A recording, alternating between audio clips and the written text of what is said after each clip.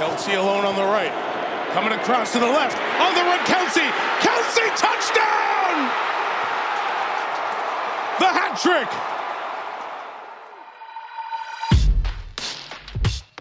So the NFL standings right now are kind of hilarious because sitting atop their respective divisions are a bunch of teams that we don't really trust, right?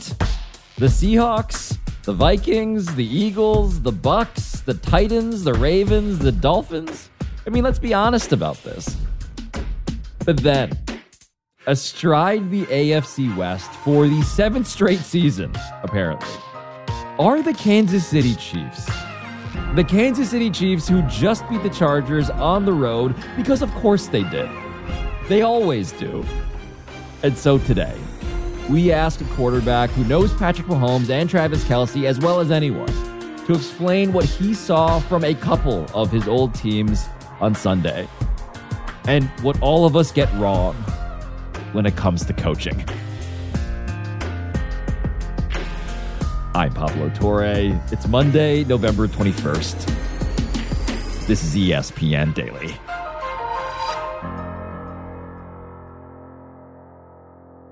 So, Alex Smith, it is almost midnight here on the East Coast. You are in Hawaii because you know how to live your best life, especially during Thanksgiving week. So what's it like on an NFL game day where you are? You just like wake up and you start watching games at like 7, 8 a.m.? That's exactly right, Pablo. We wake up and football is on. It's pretty awesome. Yeah, obviously fortunate to be out here, but that it is awesome in that regard. And I literally had the game on outside and like the sun was setting and it was pretty ridiculous, pretty lucky. But yeah, woke up this morning and immediately started with football. Yeah. I mean, the day that you've had, it started off like the thing that you shouldn't have woken up early for, right? I mean, we got a bunch of... No doubt. a bunch of man.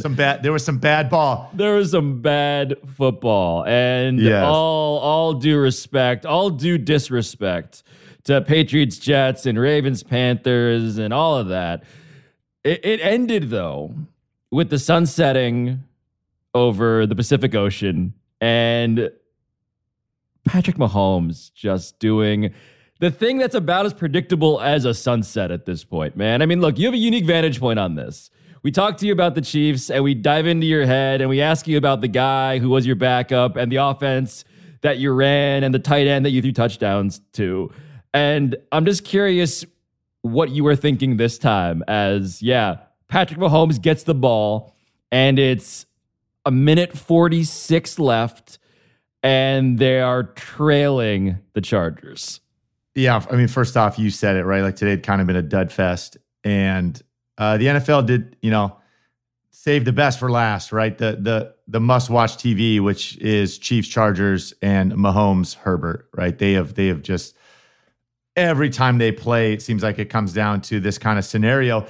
And for me, it kind of transported me back to Kansas City practices because we ended practices there so often with exactly this. There's so much situational football that gets practiced. And almost every practice in camp and throughout the season during the work week, I can just hear Coach Reid yelling out the scenario, 1:46, 2 timeouts. The ball's at the 25. You're down 4.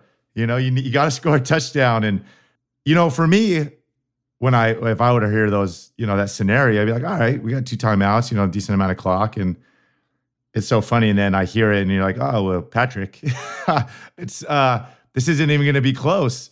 This is too much time, too many timeouts, dude. And like, sure enough. It was like 3 plays, and all of a sudden they're kind of in striking distance, and they didn't even use the timeout yet. And they just make it look so easy. And again, you said it. It's like we've just grown so accustomed to seeing Patrick come through in these scenarios, and I think I don't want the listeners out there to forget how hard this is. Like how hard it is to do what he does in these situations that on the road. This Chargers defense had been playing great all night. Pass rush had been getting there. And again, he's missing Juju Smith-Schuster's not in. He's missing a couple of weapons. I mean, yes, he's throwing the ball to Kelsey, but he's also throwing it to Justin Watson and Jody Fortson and Noah Gray. I mean, these guys are like, where did they come from? Where were they getting them? Right. And he just marches them down the field. And he really is special. And I think it's funny. I hear these like MVP conversations, right? We've had them. And certainly this year, there are a ton of candidates and deserved ones. And for some reason, I always feel like we just forget to mention Patrick. Yeah, no, it's we spent months looking for someone not named Patrick Mahomes. Yeah. We looked at Josh Allen. We looked at certainly Jalen Hurts most recently. Yeah. We looked at Justin Herbert. Yep. For a while. And even in this game, right? Just to like recap how the Chargers made this as exciting as it was, before we unpack the drive that Mahomes made about as easy as, pushing down on his toaster. Like Justin Herbert hits Joshua Palmer for the go-ahead touchdown. And this is like the culmination of a 10-play, 64-yard drive. And again, they show blitz, and again, they bring in Herbert, lets it fly, end zone, caught, touchdown! Touchdown, Chargers! And when you're seeing that, what are you thinking to yourself? Because Justin Herbert himself has been a guy who's had an up and down experience since he was sort of crowned the next great thing. Well, yeah, and he's the one guy that consistently, I feel like, has gone blow for blow with Patrick, since they've been in the league together, and has always just been one-upped at the last minute by Patrick, like just consistently. And Justin Herbert has this quality where he just seems like he doesn't back down, right? And today, it was like, here we go again. And I wondered, is this the time he gets them? Is this the time he gets the Chargers over the top? If they would have won this game, they pull within a game of the Chiefs, right? This division all of a sudden now is back wide open for the Chargers. Yep. And a couple plays before that, he hits a 3rd and 18 to Keenan Allen. I mean, again, a 3rd and 18. I don't know what the odds of converting in the NFL are on a 3rd and 18, but they're pretty slim. And he hits this just huge goal ball down the sideline that puts him in scoring position, which then he caps off with the ball to Palmer. And you wonder, did he finally get him, right? Did he finally best Patrick and the Chiefs? And again, like it's just how it lasted about 30 seconds before Patrick marched him down again into scoring position. It was about like barely a commercial break of like, wow, what a drive. And then okay, so let's get to the drive, because what did you see? You said that in practice you guys would do situational preparation. Yep. Like this. But what did you see specifically tonight in terms of how they executed? Yeah, I mean, I think if you were to grade it, it would be obviously A+. The first thing we always talk about in Kansas City when you start in a 2-minute drill is start with a completion, any completion, right? And there was this concept of applying pressure to the defense. You combine that with the up tempo, and all of a sudden plays kind of emerge. And you saw that tonight. They opened up with a completion and then they got rolling. I think the next play was a scramble. And it's like that's the kind of thing that just happened. And all of a sudden with Patrick, exactly that. It was like 3 plays and they had chunked it down the field. And that's such a common coaching point there is, again, just that get the first completion, get the ball rolling, get the momentum going. It happened so fast. Apply the pressure to the defense. And obviously he does it better than anybody. Again, fun to watch. Don't take it for granted though. That's all. He made it look so easy, and it's obviously it's not. Be on the road doing what he did against a good football team, a division opponent that knows them very, very well. And then again, doing it with a cast of characters that's not his normal group. So, well, the one guy who is in that cast. Oh yeah, that guy. Oh, that guy. The guy that we have praised on this show before, but Travis Kelce. That catch, the game winner, the 3rd touchdown of the game that he scored with 31 seconds left to win this thing. I mean, everyone else was injured, as you said. No Tyreek Hill. All of that has changed except for him. What did you see on that play? What did that remind you of? What was coming to mind? Yeah, I mean, for me, it's we've talked about Travis on the show and how special he is. I think he continues to set records. Had another 100-yard game add into his record-setting career total for a tight end.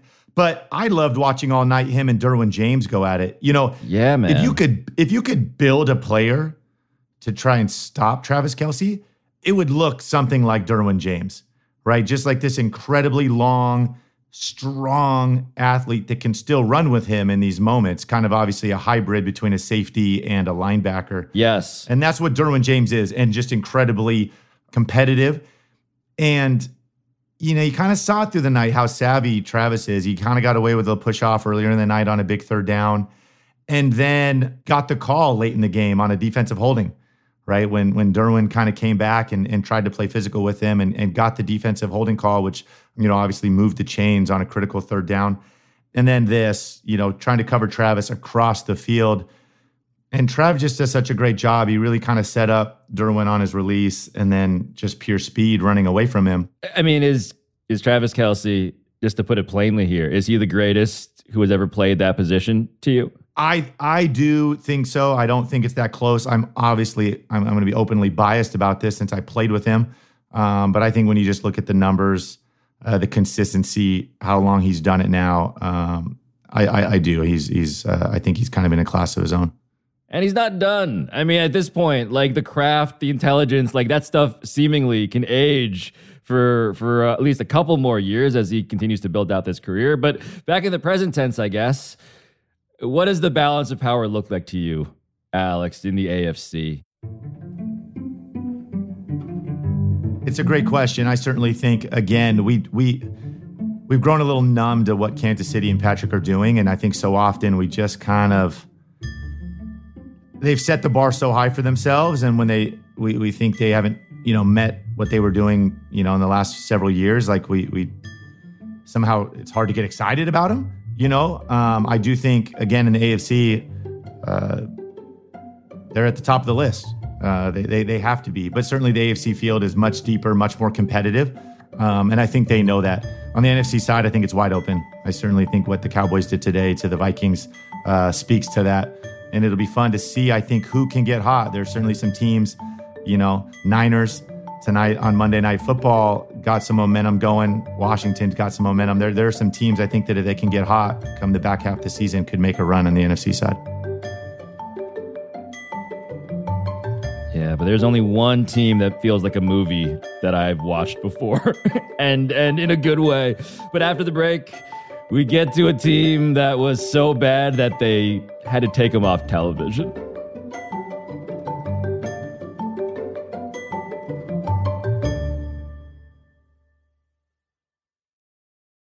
Vivid Seats wants to get you to the games you love this spring. Experience every pitch, assist, and game-winning shot live and in person. And the best part? Each transaction is a step toward a free 11th ticket with Vivid Seats rewards. Score unbeatable perks like free tickets, surprise seat upgrades, and annual birthday deals. As the official ticketing partner of ESPN, Vivid Seats is offering you $20 off your first $200 ticket purchase with code DAILY. That's code DAILY. Visit vividseats.com or download the app today. Vivid Seats. Experience it live. Alex, I don't remember the last time you saw disrespect like the disrespect visited upon Cowboys Vikings. When was it the third quarter when CBS just cut away entirely and said, hey, here's Steelers, Bengals instead. You don't need to watch this thing anymore? I couldn't believe when they did it, Pablo. I mean, like, we'd had, when I'm, all week looking at the games and matchups and like, hey, trying to identify the good, the good games of the week, right? The ones we're going to talk about. And here's certainly two playoff football teams, big NFC matchup. This is the one I had circled, right? And in the third quarter, I couldn't watch it. Couldn't find it. Nope. Couldn't get it on my Sunday ticket because it was blacked out. CBS had cut away on the main broadcast. It had just vanished. a 40-3 blowout in the end. And as you said, right, like this was the game that I was supposed to really watch closely, pour over with a fine-tooth comb, because there was this question of like, I think we're taking the Vikings seriously now. Yep. And now, how do you take the Vikings? Well, it's so funny, right? All last week singing the praises of the Vikings. They go to Buffalo and steal a hard-fought game from one of the best teams. The game of the year. year. One of the best teams in the NFL. We're all singing their praises. We're finally taking them for real, right? And on the flip side of that coin, the Cowboys had fallen off, every single one of them, right? They went to Green Bay and kind of got manhandled a little bit. I mean, I know it was an overtime game, but Green Bay ran for over 200 yards, kind of pushed them around. Mm-hmm. And what happened to the Dallas Cowboys? And man, what a difference a week makes. This was as lopsided a game I think I can remember watching between two good football teams, as I would call these. I think we can safely call them two good football teams. And it was not even close. I mean, I felt so bad for Kirk Cousins in this game, and I don't think I've ever said that before. 12 of 23 for 105 yards, 0 touchdowns, and I feel like that doesn't tell the story in full of your empathy for him. He threw for 100 yards. He gave up 50 yards in sacks, Pablo. He got sacked 7 times for minus 50. The Dallas front, right? They took a lot of ridicule. Micah Parsons, kind of, where did he go last week? We hadn't called his name in a while. What happened to this Dallas defensive front? And man, they were having a party in the Vikings backfield over the top of Kirk Cousins. And then on the flip side of that, Dallas's offense, man, Tony Pollard has been absolutely electric. I think today he had like 20 touches for 200 yards. I mean, he's literally almost like 10 yards a touch today. He leads the NFL in yards per carry, yards after contact. He has just really been a difference maker these last few weeks. It's weeks after Jerry Jones had said, we go as Zeke goes. We go as Ezekiel Elliott, our ostensible star running back goes. And here's Tony Pollard actually being the number one guy. Yep. And a credit to Zeke and the role he's taken. I mean, today they put him in goal line and short yardage, and he was unstoppable. He was unstoppable in those situations today. Every third and short as well, I saw he pushed the pile, converted 2 goal line situations. He went 2 for 2. And I think when you see that, and this was kind of what everybody got to, right? That this was kind of the recipe that they were winning with Cooper Rush. And it looked even better today with Dak, right? They ran the football. The play action pass was ridiculous. I think Dak threw the ball for like 11 yards an attempt, which for everybody out there is absurd in the NFL. 7.5 is kind of the benchmark for good. I mean, he's throwing it for 11 yards an attempt. For anybody that was counting them out, I mean, that was quite the performance today. They look as good as anybody in the NFC. I mean, I think it's going to have everybody talking, certainly Stephen A., the rest of the week. Yeah, I can hear him from here, honestly, at this point. But hold on, because the Vikings, right? Like, this was their largest home loss since 1963. Kirk Cousins, as you alluded to, had never faced as much pressure as a matter of percentage than he did today. And I'm just wondering what that locker room is like. Like, I assume you've played in a game, maybe not this ugly, but ugly. What does it feel like when you walk in there after you sat through something like this? I think if you're Kevin O'Connell, you steal one from your former head coach, Bill Belichick. This is an on to Cincinnati kind of post-game press conference. I think you flush this one as quickly as possible and keep the momentum that you've built all season moving along. There's not going to be a lot to learn from on this one. I imagine that you go and you have to the eye in the sky is going to ask you some questions, right? No, you're shaking your head. No. Burn it. I'm burning this film tape. I'm not even showing it to the team.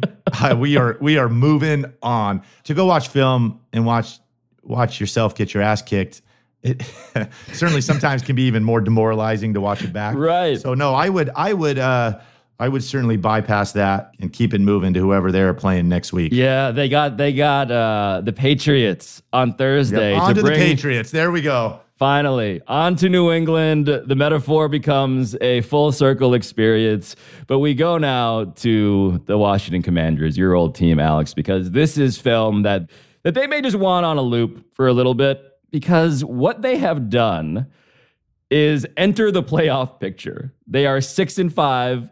They started off 1-4. They beat the Texans 23-10. So tell me what you are seeing from your old team. Yeah, I mean, I think there's quite a few different variables that go into this. That certainly the turnaround in Washington. For one, they've gotten healthy, right? They got Brian Robinson Jr. back. They got Jahan Dotson back. They got Logan Thomas back. Certainly, they've been playing better on the defensive side of the ball. They've had a commitment to the run game. But all those things aside, Pablo, there's one big difference, and his name is Taylor Heinicke. And that's it. Your old backup is now the guy.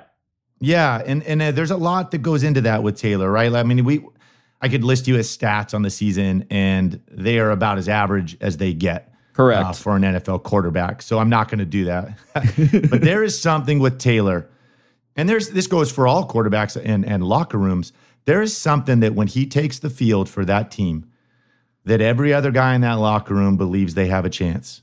And you see the entire team play better because of it.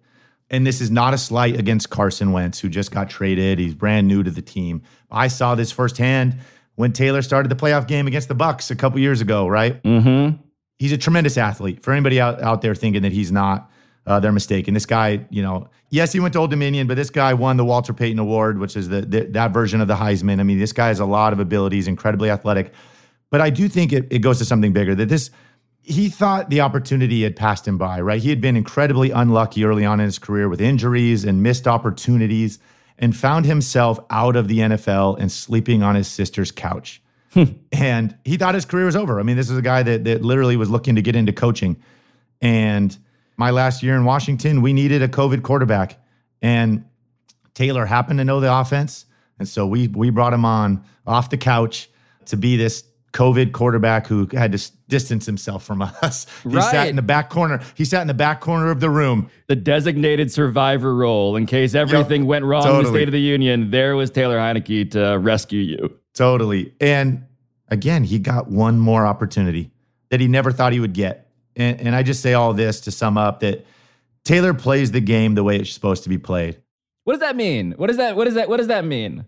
He leaves it all out there, right? Like I played, I'm very open about this. I played for a long time just with a ton of anxiety and trying not to screw up, right? Like early on in my career with the number one pick, and I went out there and I was terrified to make a mistake. I played incredibly apprehensive. And it's not the fact that I didn't want it. I almost wanted it too bad, and I was too wrapped up in my own thoughts and distracting myself, right? And worried about what other people are thinking. And Taylor, I think just everything that he had been through, man, this is a guy, again, playing every single game like it's his last. YOLO energy. And it's very real. I mean, it is genuine. Yeah, we saw that post-game when Heinicke was asked about finally being named the starter. Ron Rivera this weekend confirming you're the guy going forward because you've earned it. What is that like for you after this crazy journey you've had? That means a lot. I've worked so hard for this opportunity, and it's a dream come true. So every week I just approach it like it's my last week playing and try to have fun with it. So again, we just won 5 out of the last 6. Guys are rolling. Guys are confident.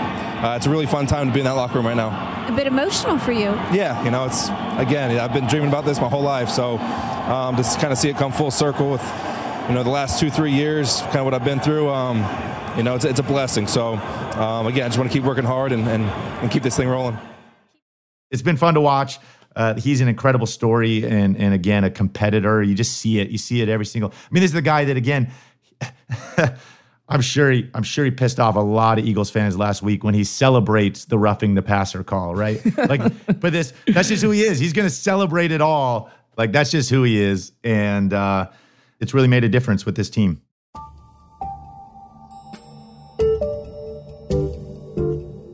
It sounds like you're having almost too much fun watching this team.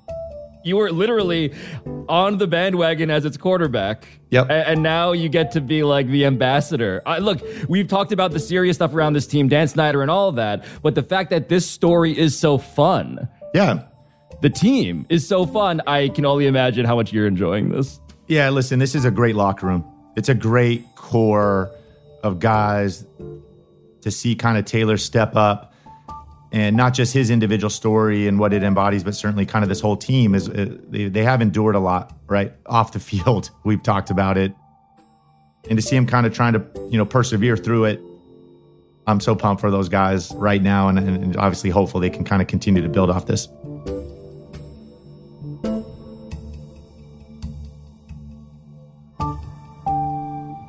We'll be right back.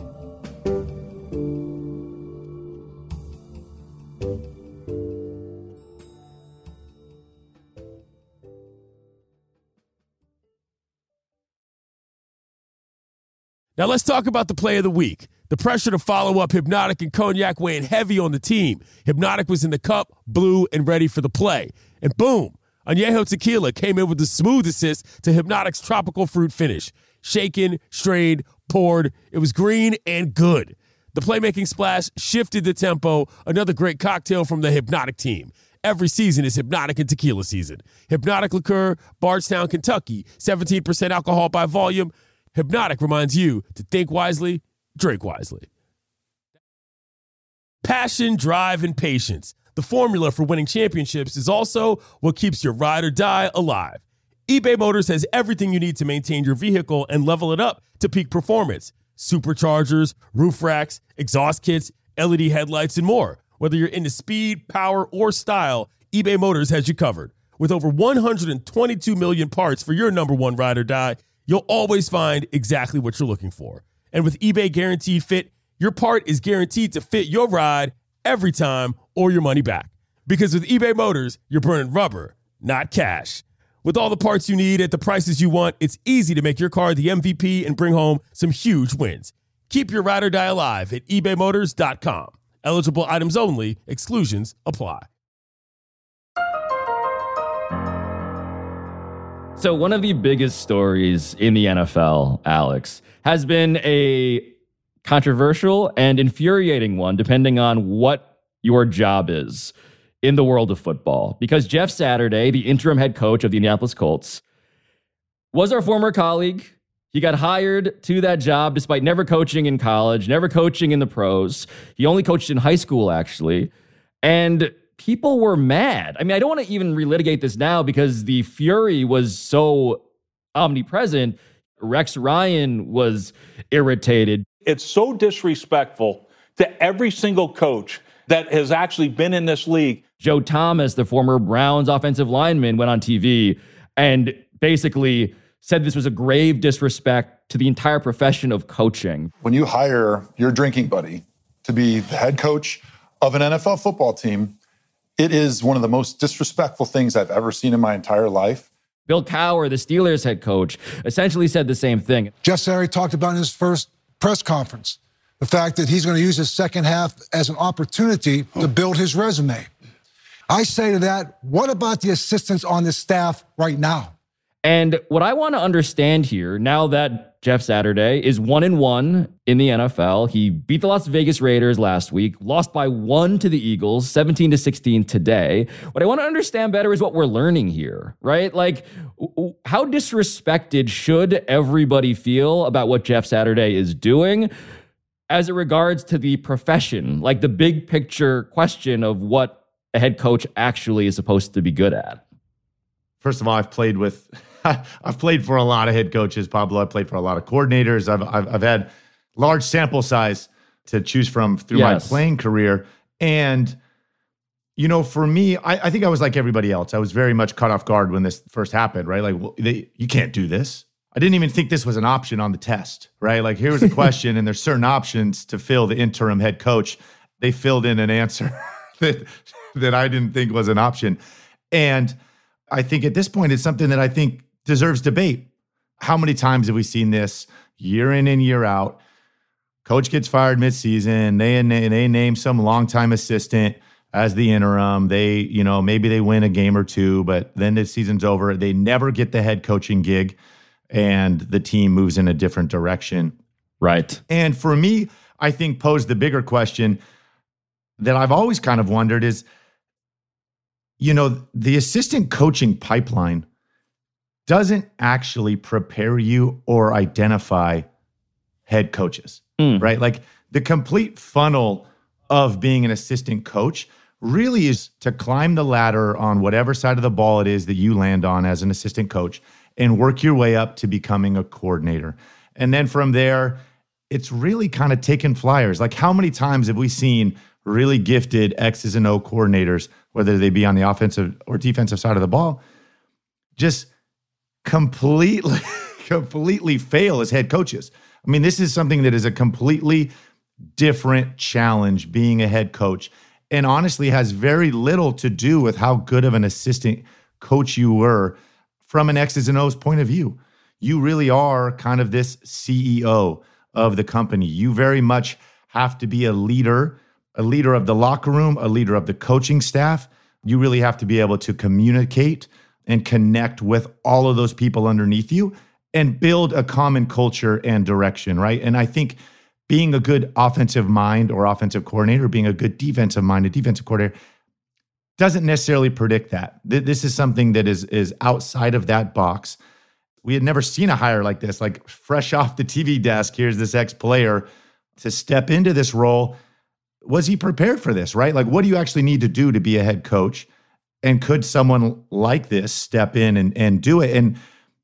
And I think as the more I've brewed on this, I would argue that no, like, I think if he does have the leadership qualities, if he can be in front of a room and lead this group of people, bring them together, be good situationally.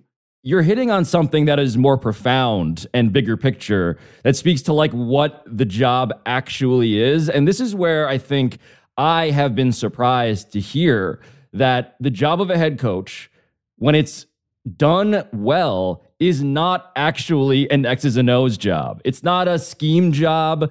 It's not that sort of a thing. Just explain in layman's terms, like, what the head coach actually does compared to the coordinators who tend to become the head coaches and seemingly end up having to do a totally different thing. It's really managing from a much higher level, right? Like a 30,000 foot view. What do we need to do as a team collectively to try and win this week, right? And there are some very general, broad perspectives in that regard. Hey, we're going to get back to running the football, right? One of our best players is Jonathan Taylor. We're going to feature him and get him more touches. We're going to get Matt Ryan back in here, and he's going to manage the football game for us. We're going to get back to playing good defense, good special teams, targets to try and hit as far as how we're going to win the football game week in and week out. And then, again, communicating and delegating that to not only your coaching staff, who, like you just said, go do the actual details of this scheme and coaching, but to the locker room, right? You got to get them to buy in. You got to get a bunch of guys, a bunch of egos from all over the country, right, to buy into this. And you have to be almost unflinching in front of the room, right? Because you're constantly putting out fires, right? People are coming to you with different problems and things that they're unhappy about. And you're managing all of those at the exact same time. You're kind of juggling them. But again, right, these 100 or so personalities that make up the football side, the coaches and players, right, you're getting them all rowing in the same direction. You're describing a CEO in some aspect, but also a politician. You're describing a job that sounds incredibly difficult because you're managing this electorate of people with different interests, right? Competing interests at times. And you have to be the guy who is going to put all of that into harmony. Absolutely.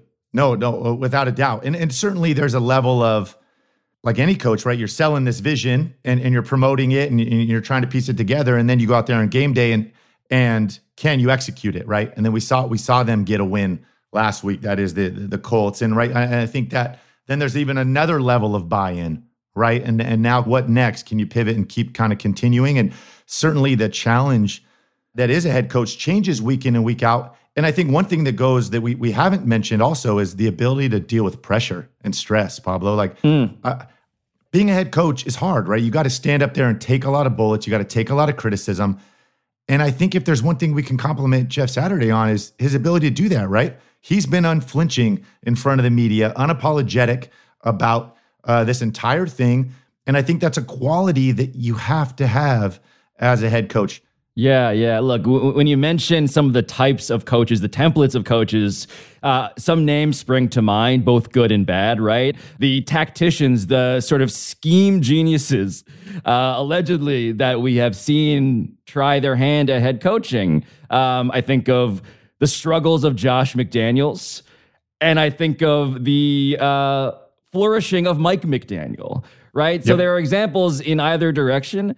But what you seem to be getting at here is a philosophy that, in general, like the NFL industrial complex, does not really value, because so much of the electoral process, so to speak, is surfacing the guys who are like the X's and O's guys. And why do you think that is? Oh, I mean, I think that's a great question. I think it's exactly that the people making those decisions, certainly the owners that are in these, and GMs that are in these interview processes, are asking the wrong questions. And no question, I think you bring up a great point. Like, just because you're a special teams coach doesn't mean you're going to be a good head coach. And vice versa, not that there aren't extremely gifted X's and O's coaches, right? Sean McVay, I think another great example. This is a gifted X's and O's coach. But I think we'd all be lying that if we didn't see interviews and press conferences of Sean McVay and to understand that this guy also has incredible leadership qualities, an incredible ability to communicate his points and his way of thinking, right? Like, I mean, he is an incredibly charismatic guy. I think it does come down to that, in these interview processes, trying to determine what actually makes a good head coach, right? And again, you're really kind of flipping the coin. Which guys can step into that role prepared, right? The Brian Dayballs of the world. Sure. That I think have been preparing for that job, that have been around some great mentors, seen it done, and are ready from day one to step into that role, right? And the same time, certainly guys that Josh McDaniel, I mean, one of the best offensive minds in football. And for whatever reason, I mean, just look at the numbers. I mean, they are what they are, right? He's struggled in his opportunities as a head coach. And again, that those two things have very little to do with each other.